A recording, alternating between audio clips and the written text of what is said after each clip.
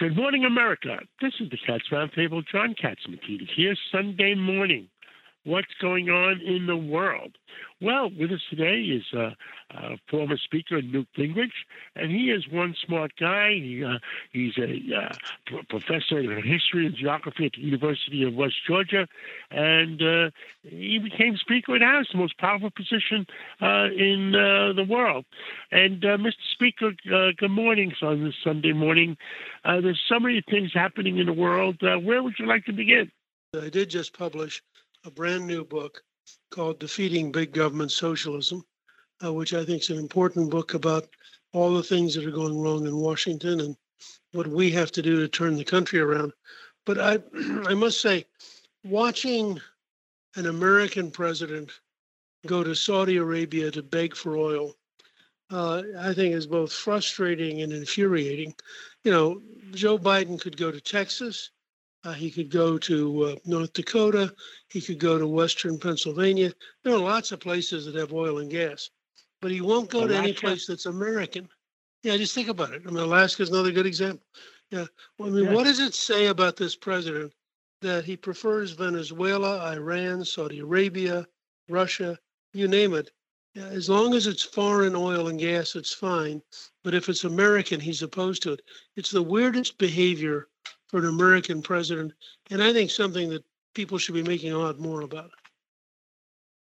It's very worrisome. And Canada, I've met with the Premier of Saskatchewan. I've met with the officials of Alberta, Canada. They're ready to ship us a lot more oil.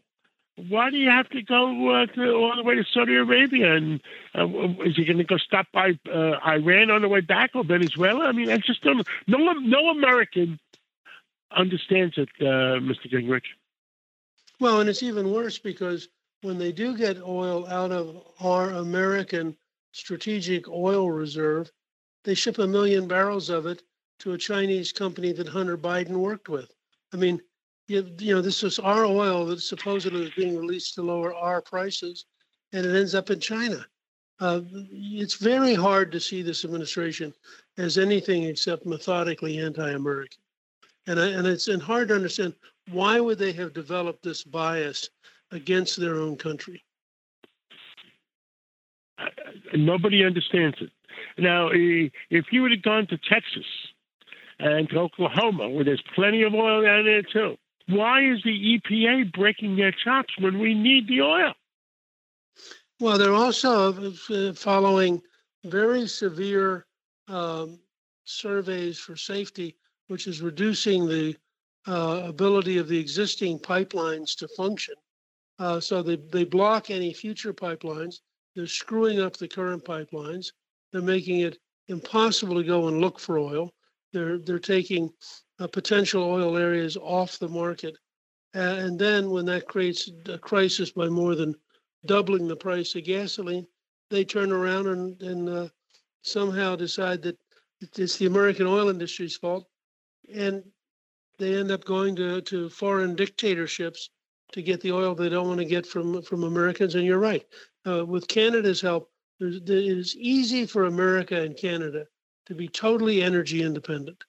And yet we have a Biden administration which prefers to have a weak America that has to rely on foreigners for its primary energy but it truly is frustrating and infuriating and hard to understand. And at the same time, of course, that's part of the inflation problem, which is at 9.1% in the consumer price index, but it's at 11.3% in the producer index, which is a signal of future inflation. And, so the price of food is skyrocketing at the same time as the price of gasoline. And you have to wonder, how does average everyday Americans make ends meet? I mean, it's and the Biden administration just doesn't seem to care. They don't care about the borders. There's people coming across the borders in Texas and New Mexico and in Arizona, and they don't care. I mean, we don't know who's coming and going, and the border patrol has lost control. My brother just sent me a great note a minute ago and said, how much of the problem with airplane flights being canceled is the number of flights being used by the administration to fly illegal immigrants around the country. And I think it's a great question because they're chartering lots of airplanes to run all over the country with illegal immigrants who they're also giving free cell phones to. Meanwhile, everyday travelers are running a real risk of their flight being canceled because there aren't enough pilots available. And I'm going to actually dig into it, but I thought my brother was a really interesting concept. The American people have to put their foot down. Now, your new book, Defeating Big Government Socialism, is that something like Eisenhower said, beware of the military-industrial system? Yeah, I think at every level you have an FBI that's out of control. You have a Justice Department that's corrupt.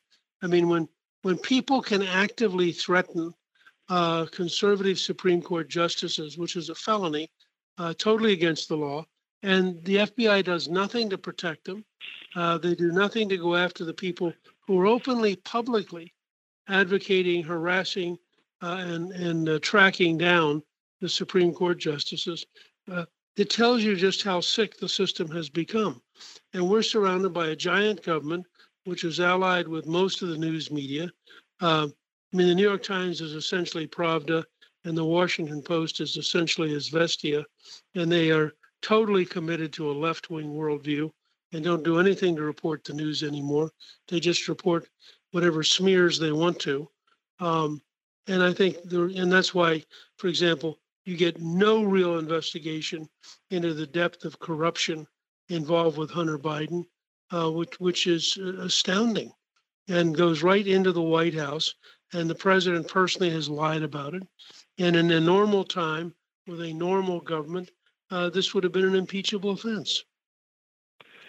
Yeah, absolutely. And where can we buy your book? I mean, is it on the market already? It just came out this week, and it is available, at Amazon or Barnes and Noble or any local bookstore, or at Gingrich360.com. And it's Defeating Big Government Socialism, and I wrote it both to outline what's wrong with what the left is doing, but also to offer a series of very specific solutions, because we need to get the country fixed. We need to return to an America that works again. And I think that's a very important part of this. It's not just about ideology, but America has to work for everyday people.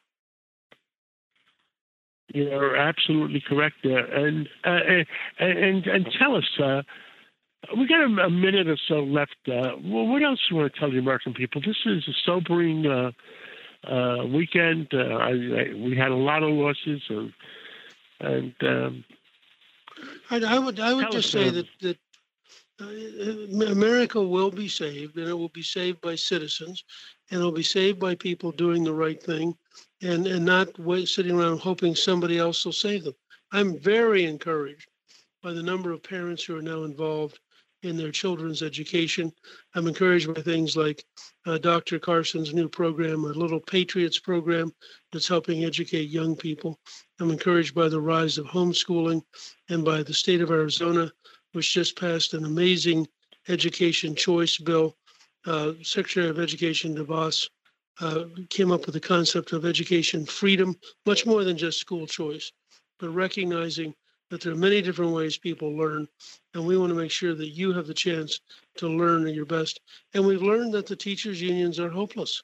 They are left-wing, radical institutions of brainwashing, and they are deeply opposed to American history and deeply opposed to people learning on a meritocratic basis. So I'm encouraged to watch that people are responding, people are solving problems, and they're not just sitting around passively waiting for big government socialism to fail. You're absolutely correct. Speaker Newt Gingrich, thank you so much for loving America, speaking out for America in the past, speaking out for America today. God bless you, and God bless America. Thank you so much. Take care.